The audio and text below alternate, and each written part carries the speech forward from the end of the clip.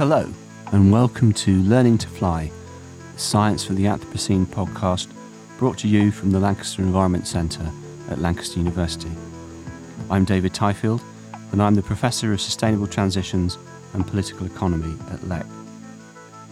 And this episode is not, like most of them so far, a conversation.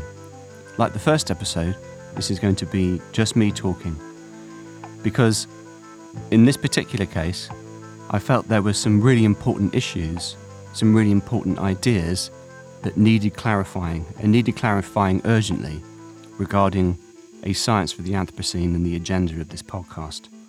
It's urgent because of recent developments which have shown just how much is at stake with this agenda, but also where greater clarity, I think, is needed in order to show what this podcast stands for and not for, and who it stands with and not with. And what follows, therefore, are personal views and should only be attributed as such. So this is going to be, I hope, a short monologue kind of op-ed that, on the negative side, aims to clearly distinguish the position argued for here regarding science for the Anthropocene on the issues that we'll be talking about, which are the issues of the relations between politics and science, or power and knowledge, from seemingly similar and widespread positions, and then more positively to touch to and point to and touch on what a reconstructive agenda for such a science looks like instead. And this, I hope, will set up the agenda for the exciting list of guests we've got lined up through the first half of 2024, where we're going to be focusing on two particular themes going forward. One is to unpack in more detail what is meant by the key term of phronesis, or strategic ethical wisdom. But secondly, to look at another key issue on the Anthropocene side of the planetary boundaries. Back to today, though. What is so urgent? I'm sure all listeners to this podcast will be aware of just how bad the news has got around the world through 2023. It seems, to me at least, that we are entering a dark period of war, in fact, with civilization itself at stake. And perhaps that wouldn't be an issue for this podcast, though perhaps it might be. It's relevant to the Anthropocene, after all. But the need to talk about this arises because of what has presented itself as the central role and responsibility of science and higher education in this predicament. And by that, I mean that some of the most disgraceful scenes that have happened in the history of at least Anglophone universities have happened over the last few months. Now, I'm deliberately going to say as little as possible on this, because this is a podcast about science for the Anthropocene. And my personal views on these issues, and they are complex and protracted issues of politics, are both irrelevant here and also likely of no significance either. But in recent months, we have seen on university campuses across the world how a gruesome massacre, an orgy of premeditated violence and hatred, elicited not statements of compassion and condolence and sobriety or even outrage, but of jubilation. And then, adding insult to injury, the defence of those reactions by university leaders. Now, that is all I'm going to say on those particular issues specifically. But understandably, this has led to a surge of criticism and concern, specifically directed at science and higher education, from across the centre of the political spectrum. That is, those broadly defensive of a liberal education for a liberal society. And the primary target of that criticism is what brings us back to science for the Anthropocene, because it focuses on, in particular, the blame for these issues, these disgusting scenes, as being the widespread conflation of power and knowledge in the minds of those in higher education. And indeed, with a specific figure pointed out as the major protagonist behind all this, by which I mean the now deceased French philosopher Michel Foucault.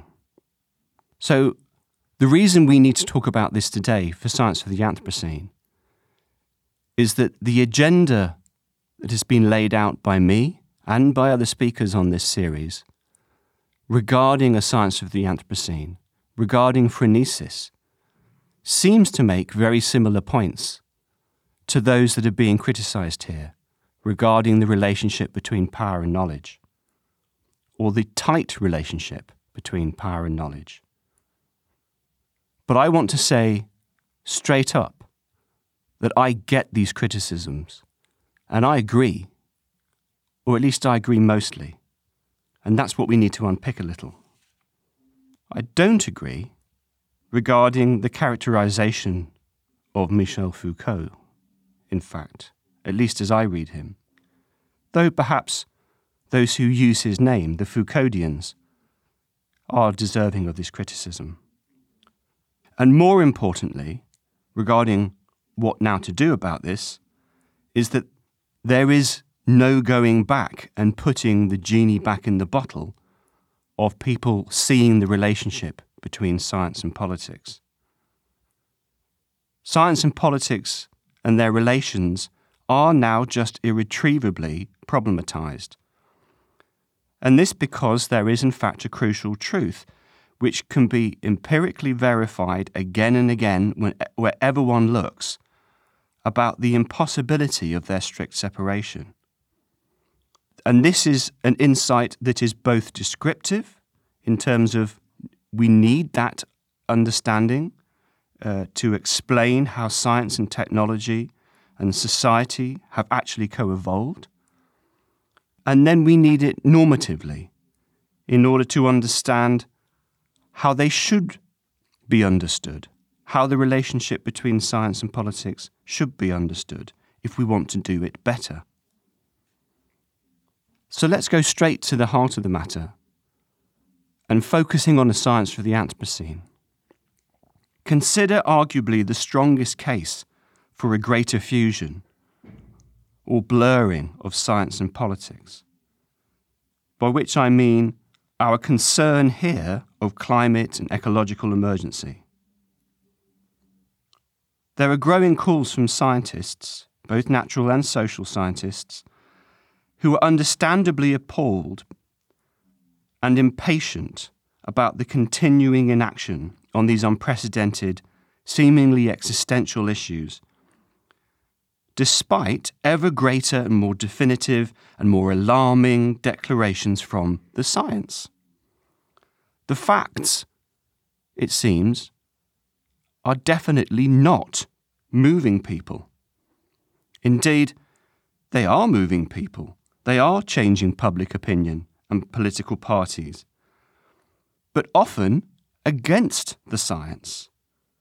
And not just regarding science of climate and ecological crisis, but also regarding associated issues, especially insofar as they lead to implications with immediate effects on daily life. The obvious example here is the science of air quality. So for many climate activists and actively concerned scientists, many of whom feel they have been led by the science to increasingly radical positions on the climate action necessary in response, the obvious lesson from all of this is that the attempt to convince the public and the current power structures of society to change with the facts has failed definitively. Rather, the only possible lesson from this is not only that such a purely cognitive, science-based strategy was always likely too weak and anemic to achieve what it set out to do, but also that the object and undeniable failure, the refusal of society to learn from the facts, can only be explained in terms of another, now seemingly scientifically proven insight about the nature of society. Namely, that it is currently structured in such a way as to be intrinsically hostile, or rather dominated by power centres and interests that are intrinsically hostile, to the acceptance in practice of the insights of science regarding the extent of planetary crisis. In other words, for the activist, ecology-concerned scientist, the evidence is readily interpreted as overwhelming now that the power structures of society, and so indeed of contemporary science too, are simply bad. And evidence for this, once the seed is sown, is abundant and growing. For instance, in terms of the seemingly uniquely draconian ways in which radical climate protesters are now being treated by the law. The tightening constraints on their rights of protest specifically, while meanwhile, disruption, dysfunction, corruption, incompetence at government and big business levels goes entirely unaddressed, much less so strictly held to account. So what does this mean regarding the dawning conclusions about science and politics amongst such scientists and climate activists? The growing argument is that this shows that science, and here about climate and ecological crisis, has failed to date because it has let itself be insufficiently political. Indeed, actively apolitical, sticking to a strategy that was always destined to fail and could at best only secure for science the role of impotent patsy for a power structure that was never going to act seriously on its advice. Science in this model is thus at best the stooge and yes man, shining the false halo of the powers that be in terms of lending their authority to praise the inadequate plans for climate action and so deluding the public when they should be calling the emperor's new clothes. And at worst, an active source of disinformation and soft denialism, reassuring the public that all is in hand and everything will be okay when that is simply false. And all the more so, given the complacency this position generates and underpins. In contrast, it seems obvious that science now needs to flex its political muscle, explicitly and self-consciously, unapologetically translating its careful, rigorous, small c conservative findings and projections regarding the changing planet into explicit statements and positions regarding the programs of radical transformation of society that seem logically to be entailed. In other words, science must embrace its political power and not any longer just speak truth to power, but itself enter the power game and take existing power structures on directly.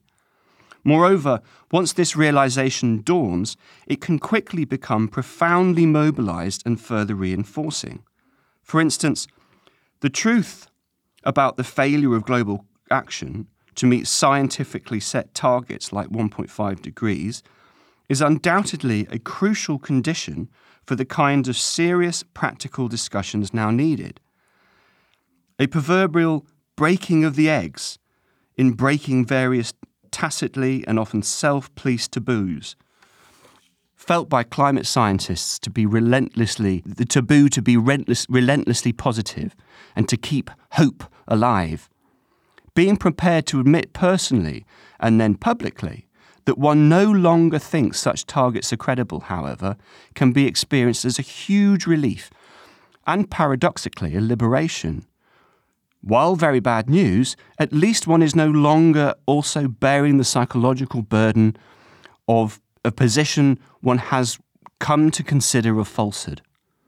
Again, this is important work and a crucial and potentially energising development. And I don't just support such steps, but I am, in fact, personally actively involved in programmes to encourage them. But this may also go further still, and to an active embrace of the sense of everything falling apart, of active and unstoppable decline, and a conviction that the good scientist today is the one brave enough to face and name this for what it really is.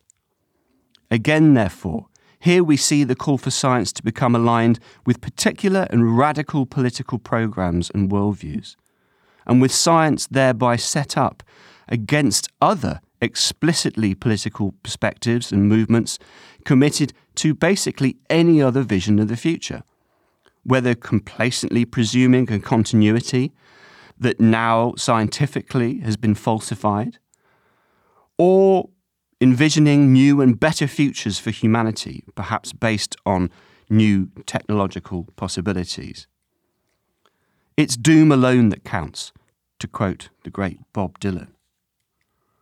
What is key here, though, is the slow, subtle shift, but ultimately profound repositioning of the common sense understanding of the relationship between science and politics, which is our concern here, underpinned by a sincere concern for minimising harm to the planet and thence to ourselves, as surely is in the best tradition of all critical thinking. Here science has been led from an initial determination to preserve its distinction from politics in order to remain the disinterested, authoritative voice of hard truths that could push us all in the right direction, that is, from science in contrast to politics, which is the standard position, and of course the position of the critics I mentioned earlier, through an attempt to get science more actively heard in political discussion and policy making, that is, a position of science and politics, or science in politics, to the current position of conviction that science itself needs to be, or rather needs to recognise it has always been, and to stop modestly concealing its glory as a powerful protagonist in its own right, directly participating in the political debate and process, and at all scales, local, national, global. That is, of science as politics. Now, there is much in this line of thought, and with it, painful, angst-ridden experience, or epiphany even, that I agree with, in fact, and that is crucial insight underpinning the broader shift advocated by this podcast regarding a science for the Anthropocene. But such thoughts, while valid in themselves and as far as they go, do not lead to a position that is sustainable, or indeed even just avoids being self-defeating. And so they do not go far enough.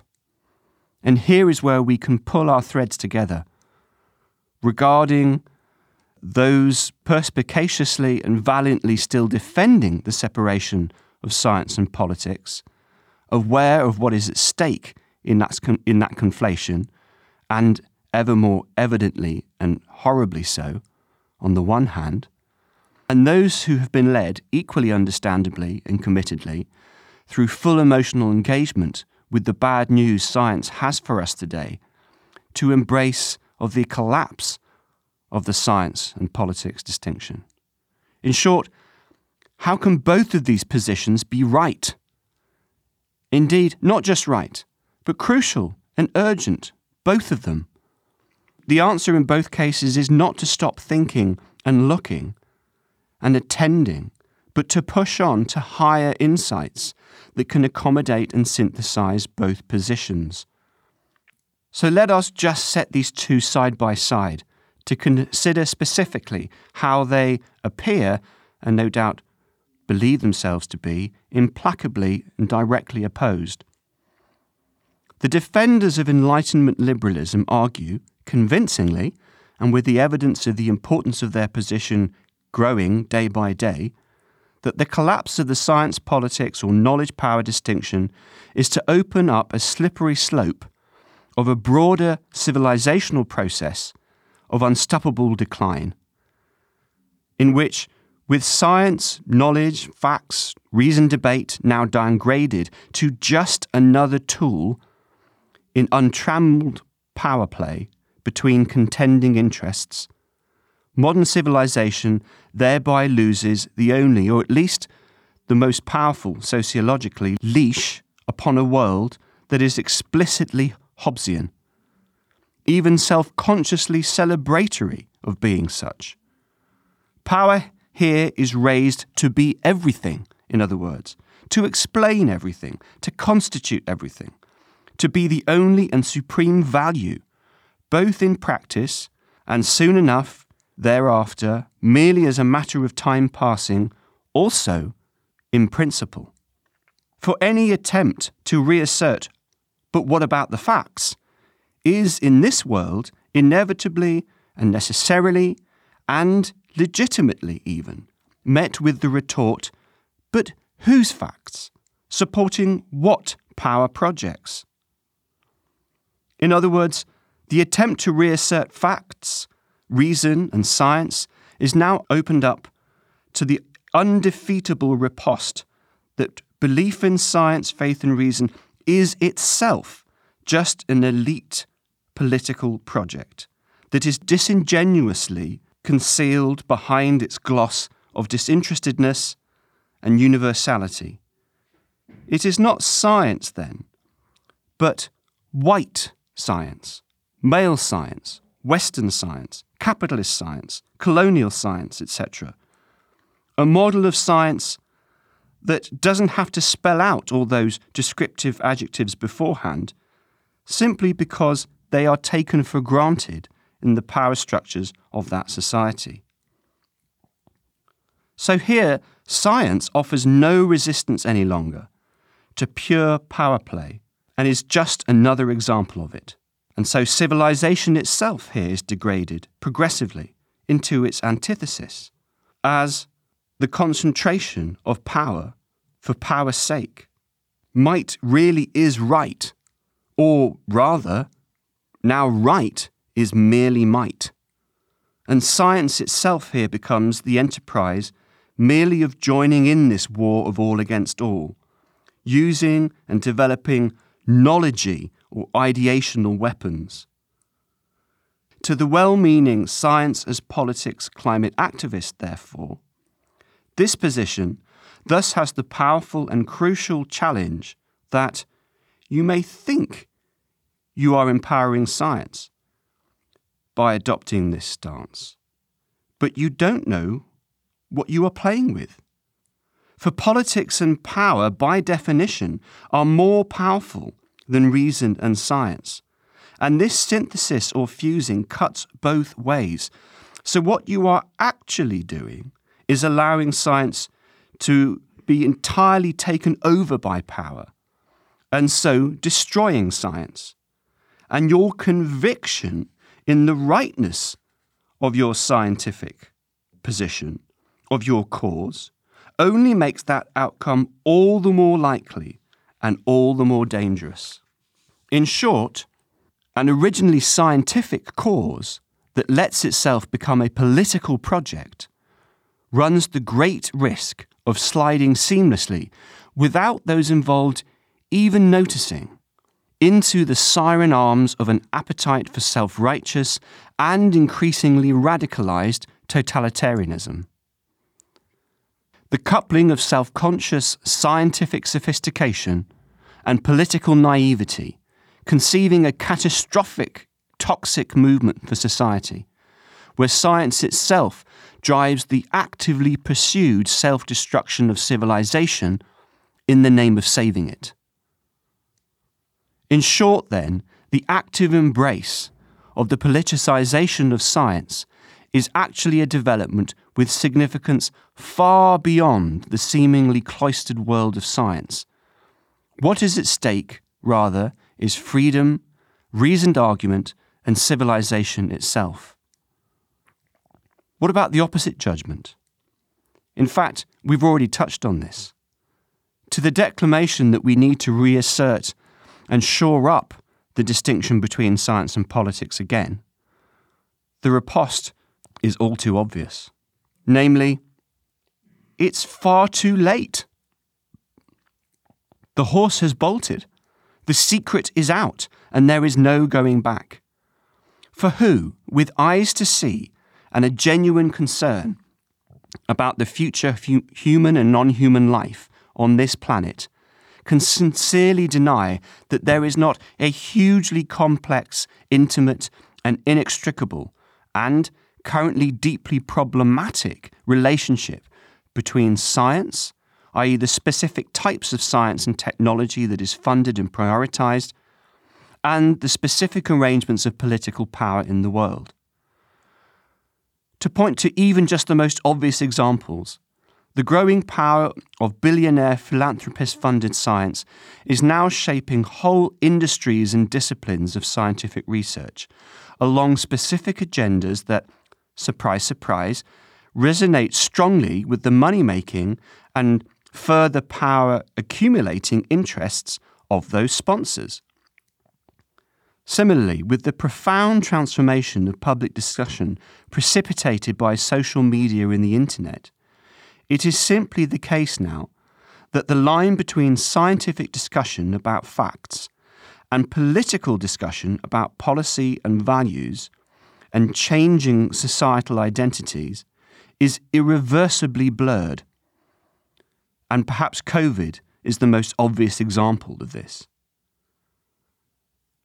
And then turning to climate specifically, how else but in terms of a much tighter relationship between science and politics can we understand the uniquely allergic reaction of contemporary state apparatuses to lawful protest seeking urgent action on threats that are assessed by science as unprecedented and existential.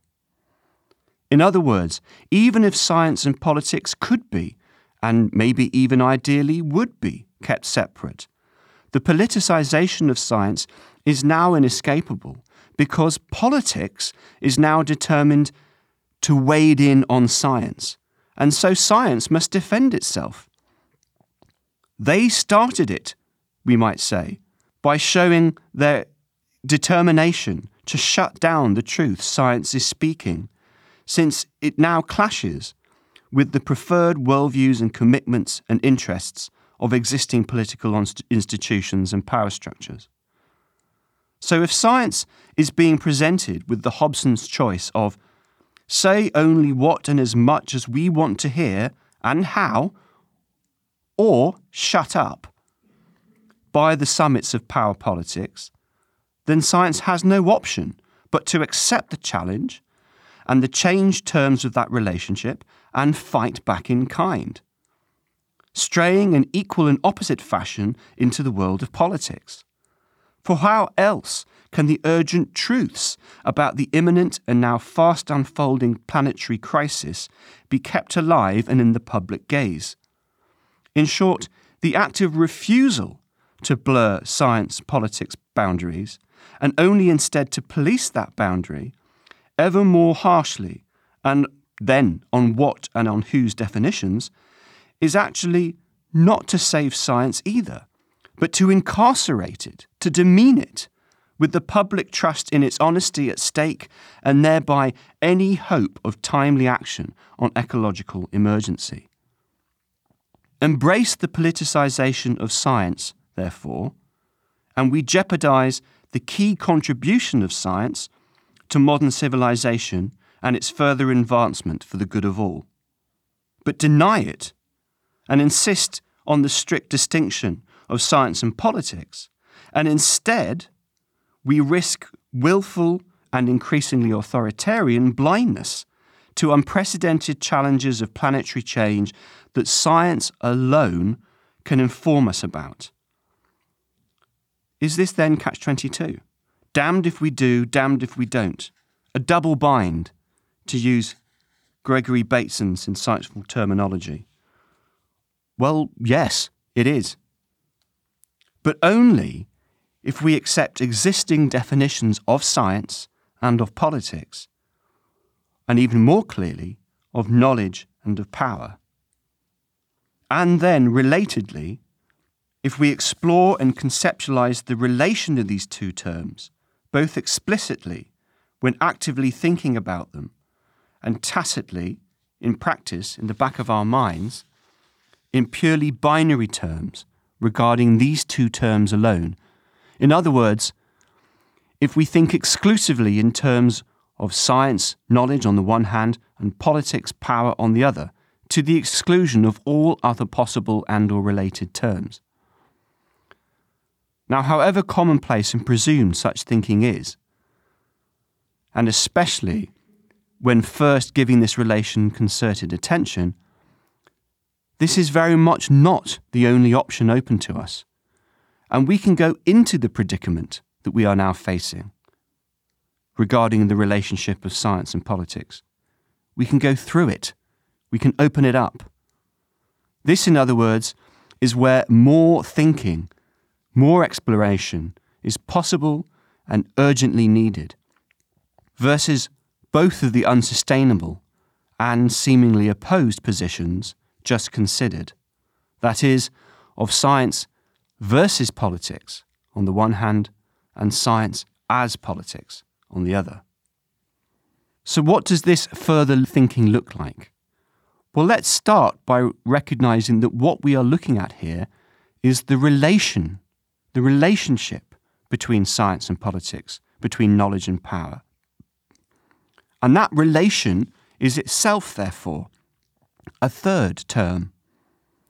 Here we can bring our attention as a practice, both individual and collective, to the whole of that relation, and thence the collective and broader whole emergent from and expressive of that process, which let us call civilization. And this broader whole then subsume and includes both, in terms of there being no civilization without both, first, power relations, and secondly, knowledge. Knowledge that is accepted as, to all intents and purposes, true. And with these as complementary and mutually dependent, not any longer opposed.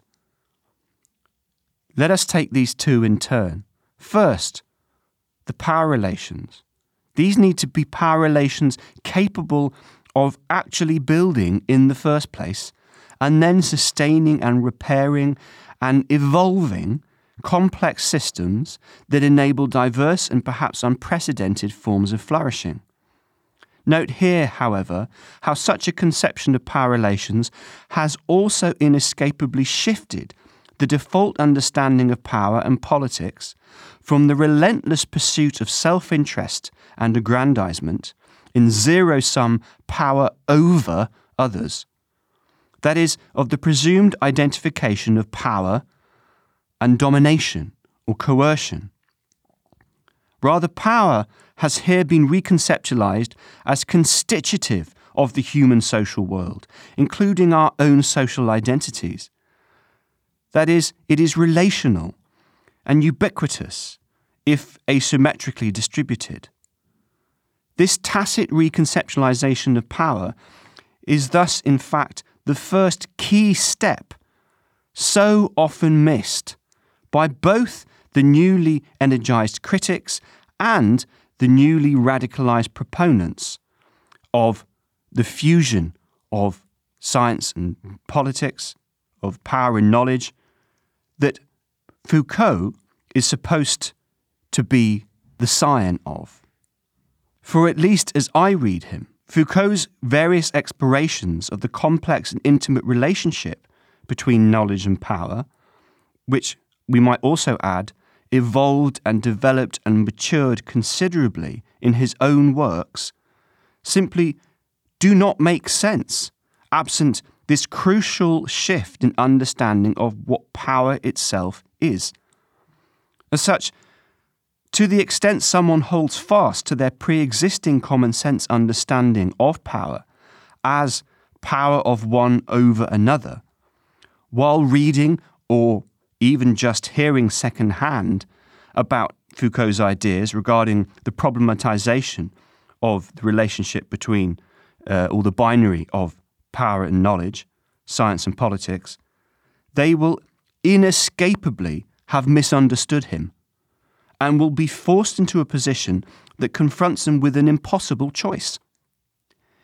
Either embrace the fusion of politics and science that he is supposedly advocating, and so become implacably, unhingedly radicalized, since now science is only power, with the result that good science is science that is always already subscribed to by my side of the political contestation in question, or reject that fusion altogether and reject that blurring wholesale and become instead a radicalized defender of their distinction. That is, politically defending science from politics, which is an equally untenable and immediately self-defeating position. And this is, of course, exactly what we now see playing out.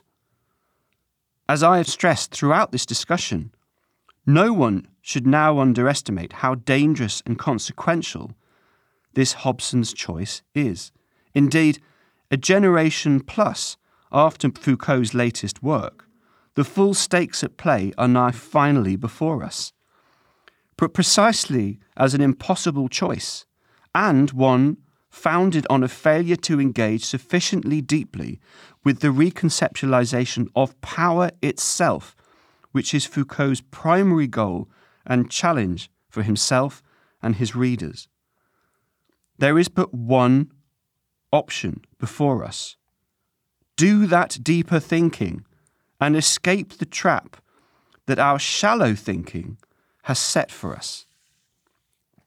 Indeed, to be polemical, I would go so far as to say that, at least in his closing works, Foucault is himself the very apogee of a defender of liberalism. Yes, a rebased, expanded, updated liberalism, relevant for a knowledge society, but of liberalism nonetheless. That is, of the liberalism that his current voluble critics themselves claim to be defending from him. So the first step needed is this reconceptualization of power. But the second step is then to return to and reclaim and rehabilitate science, or more specifically, reason, argument, and construction of widely accepted truths through publicly accountable, evidence-informed debate. What we need here, though, is powerful techniques, understood and accepted and themselves reflexively debated and shaped, that enable the continual creative learning process that progressively illuminates what flourishing means, for that power then to be directed and continually redirected towards that goal. Here, in other words, we are first directed back to the essence, what distinguishes it from other ways of thinking and looking of science, as a particular disciplined way of looking and seeing. Not any specific pre-existing body of substantive beliefs and commitments, though, of course, particular bodies of insights and facts and theories are inevitably built up and become themselves powerful platforms for further such thinking and doing. Say what you see as a summary of science, though, albeit far too crude, is both a welcome clarification of the value and even the specific and invaluable virtue of science and its unique contribution, and thereby a restatement of what it alone brings to human civilizational progress that both presumes no specific worldview and, conversely, distinguishes it from the self-interested construction of ideational weapons and tools for mere power play. In short, here we are appreciating science, not by siding with science against politics, but by attending to its unique and crucial contribution to the directing of civilizational advancement, That is, from this bigger perspective, we are reattuning to science as a crucial element of a bigger project of value and collective flourishing, which incorporates but is not exhausted by science, or, for that matter, politics. This rather is an agenda of building personal and collective capacities for the practice and honing and realization of wisdom, collective flourishing and value, and the structures that provide the opportunities to be educated in them. But note how, when self-consciously shifted to this bigger agenda, power and knowledge, politics and science are, or rather are now acknowledged to be, in a new set of relations that neither conflates them catastrophically nor is determined, however unsustainably, whether politically or philosophically, or, it turns out, environmentally, to keep them separate. Rather, there is now not only not an unsolvable opposition between politics and science, but instead a creatively tense mutual presupposition and interdependence amongst them. For power without knowledge is blind and directionless and very likely amoral, if not immoral, while knowledge without power is empty and impotent and so very likely radicalized and impractical in its ethereal abstraction. Stepping up to the perspective of the pragmatic, strategic flourishing of civilization and cultivation of the strategic ethical wisdom, or phronesis, that has been discussed previously on this podcast and will be discussed again in forthcoming episodes, in other words, enables us to shift from a position where we must choose between two catastrophic misunderstandings of the relationship between science and politics. That is, between effectively choosing civilization against the planet or planet against civilization, and to a new position where we may now begin to act, including in our scientific explorations, as part of the solution. Indeed, a few further closing reflections on this point. First, the programme laid out here involves the refounding of the relationship of power and knowledge, politics and science, within a greater whole of orientation to wisdom and civilization. Here then, science is preserved and strengthened, paradoxically, by first thinning it out and affirming it as a mere means or specific way of looking and thinking. Or to put it slightly differently, a new and mutually productive relationship between knowledge and power becomes possible only once we accept and acknowledge how they are different kinds of things, not just different things.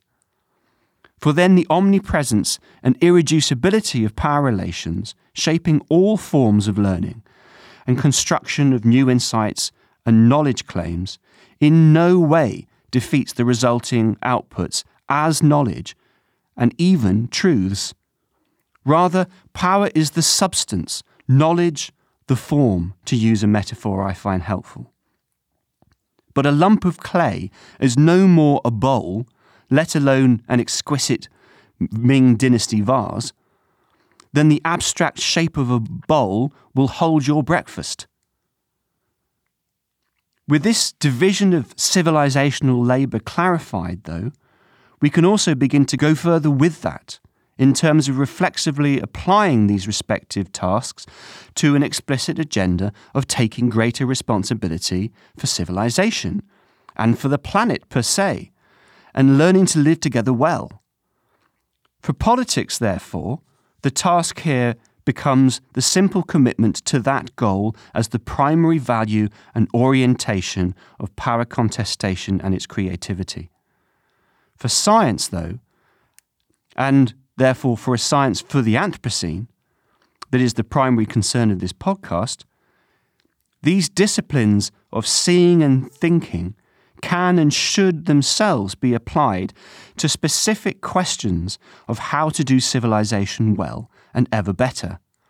In short, we need a new meta-science of civilization, what it is, how it works and fails, its capacities and its limits, a substantive agenda for a science for the Anthropocene. But this leads us to see the biggest problems with the new zealous determination to keep science and politics as entirely distinct, which is that only once we first admit that knowledge and power, science and politics, are intimately related somehow, can we then admit, in turn, that science and knowledge and the propagation of ideas and higher education of the next generation of our society's leaders are all extremely powerful. They are sites of enormous power and influence and consequence. And so then we can also begin to take seriously the responsibility for that power and the wielding of it. For instance, by fashioning a specific arrangement and set of mores regarding such higher learning, an ongoing generation of new ideas that is expressive of the highest possible goals for collective flourishing. And this may include, possibly, the decision that a relative separation of science and politics serves that programme best. And this points us to another key problem, which is that the current defenders of the science-politics distinction are absolutely not wrong that that distinction is precious. But they are wrong that it is simply a given truth, a natural and objective fact. Rather, it is a precious achievement. And hence, with all that entails, in terms of all the collective hard work and preconditions, for example, of relatively stable mutual and public trust, that have likely been built up laboriously and at great cost over decades and centuries. It is a precious achievement for knowledge and power to be relatively distinct, tasked differently, and as potentially complementary, not folded in on each other and condensed as one and the same thing. And it is a precious achievement for them to be seen thus, and to be expected to be separate. And that achievement thus needs equally effortful commitment and defence and repair and maintenance as a crucial legacy and responsibility from generation to generation.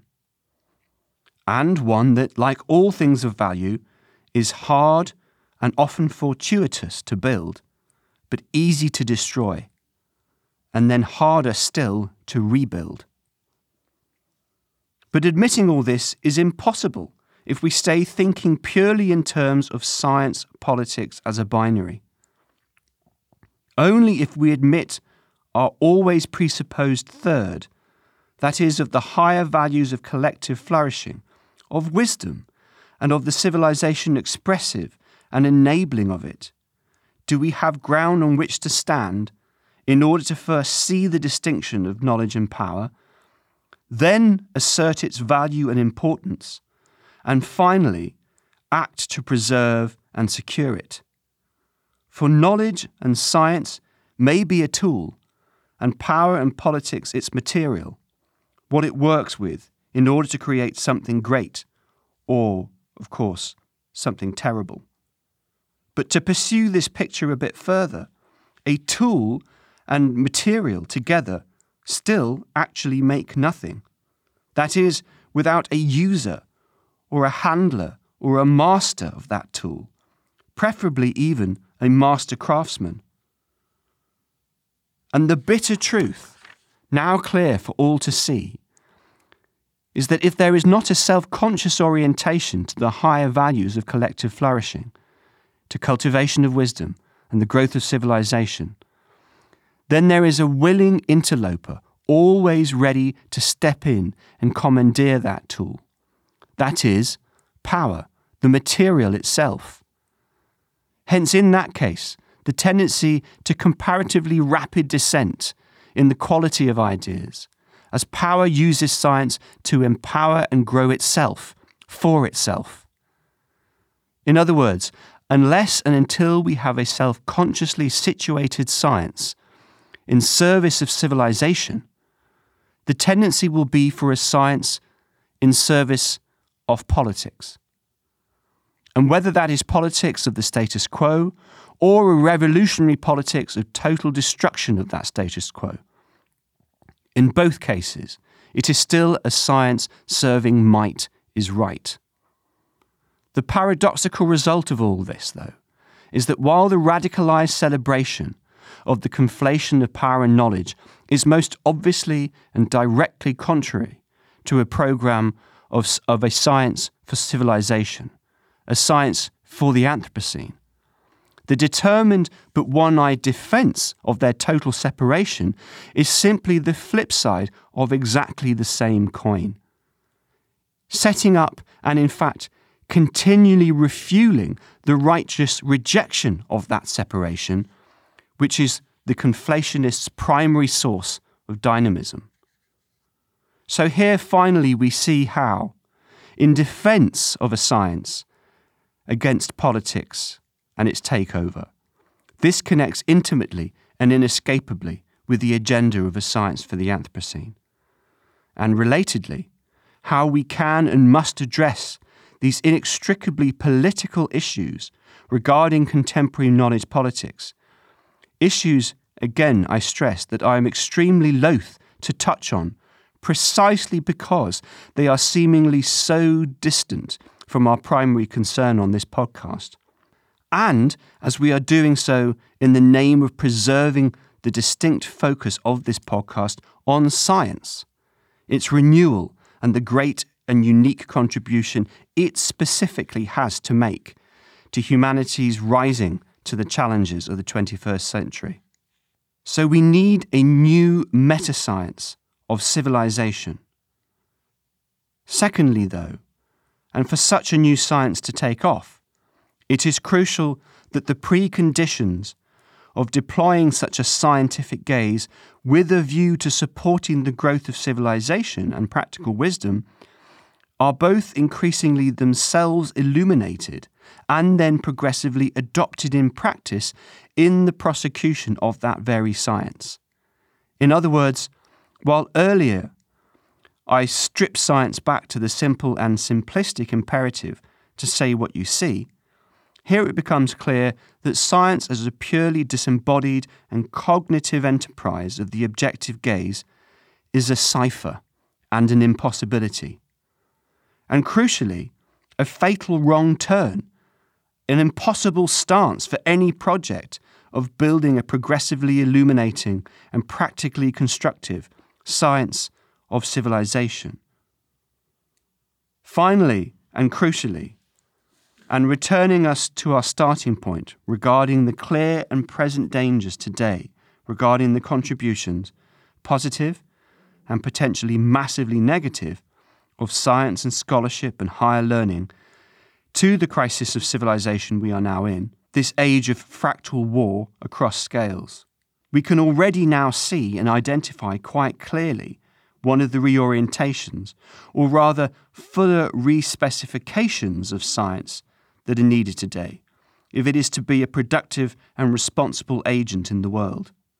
Namely, that it demands of the individual scientist, their teams, colleagues, and disciplines, and our broader institutions of research, an explicit commitment to be mindful of the potentially enormous responsibility and power of the ideas we are developing and propagating in our writing and in our classrooms, including the pernicious idea itself that knowledge is only domination in disguise. This thus demands an explicit training in the ethics of work with ideas that is a significant departure both for the natural scientists, who have long enjoyed the get-out clause of "I'm just discussing reality," and social sciences, for whom the equivalent escape is ideas critical of existing society, illuminating political contestations, can only promote a more thoughtful and demanding citizenry.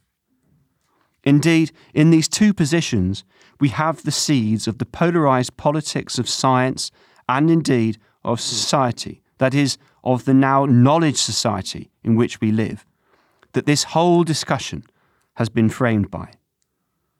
But in both cases, these excuses no longer hold.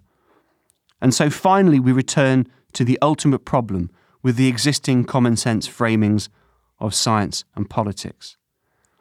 Because both within the academy, stereotypically in the distinction between natural and physical and social science disciplines, and spilling over now into society more broadly, both of these positions, of science against politics and of science as politics, are, to repeat, both inadequate and dysfunctional in themselves, then driving the deepening exposure and exacerbation of each other's weaknesses, and so, in total, cultivating a broader crisis in all of the actual phenomena these terms represent. That is, in science itself and public trust in it, in politics and public trust in that, and thence in civilization itself as a tacitly presumed third. This is where we are now headed, insofar as we remain in the absence of any other new and productive ways to conceptualize the pressing problems of our time, pressing problems that presuppose adequate and productive meanings and practices of science and politics. There is no solving climate change without science, but equally, there is no solving it with a science that is part of the problem. So what all this signals is that we really need an en masse, not just to begin rethinking the relation of science and politics, to accept this is a crucial issue that is very much not settled at present, and to begin to do that rethinking in new, ethically sensitized ways, but also to do that in order to reach new and resettled senses of the meanings and interrelations of these terms, that are capable then of supporting productive and growing feedback loops of dynamic restabilization of civilization, a civilization now thoroughly situated in science, technology, and its world-creative powers. A science that is actively changing from being a major part of the source of current destabilization and dysfunction of civilization, of the crises of the Anthropocene, from being a science of the Anthropocene and a science generating the Anthropocene, to being a science for the Anthropocene and in the Anthropocene. And as I said earlier, that is our specific agenda for the series of podcasts now scheduled through 2024, in which we will be focusing specifically on two major themes, namely science for planetary boundaries, the central concept of the Anthropocene and its popularization as a term, and the reorganization of science facing crises in the politics of knowledge and of science, and further clarification of what this phronesis, or strategic ethical wisdom, actually means in this context. So please join us again for what I'm sure will be fascinating discussions with an excellent set of speakers. Thank you for listening. And if you've enjoyed this podcast, please tell just one friend about it. Until next time, goodbye.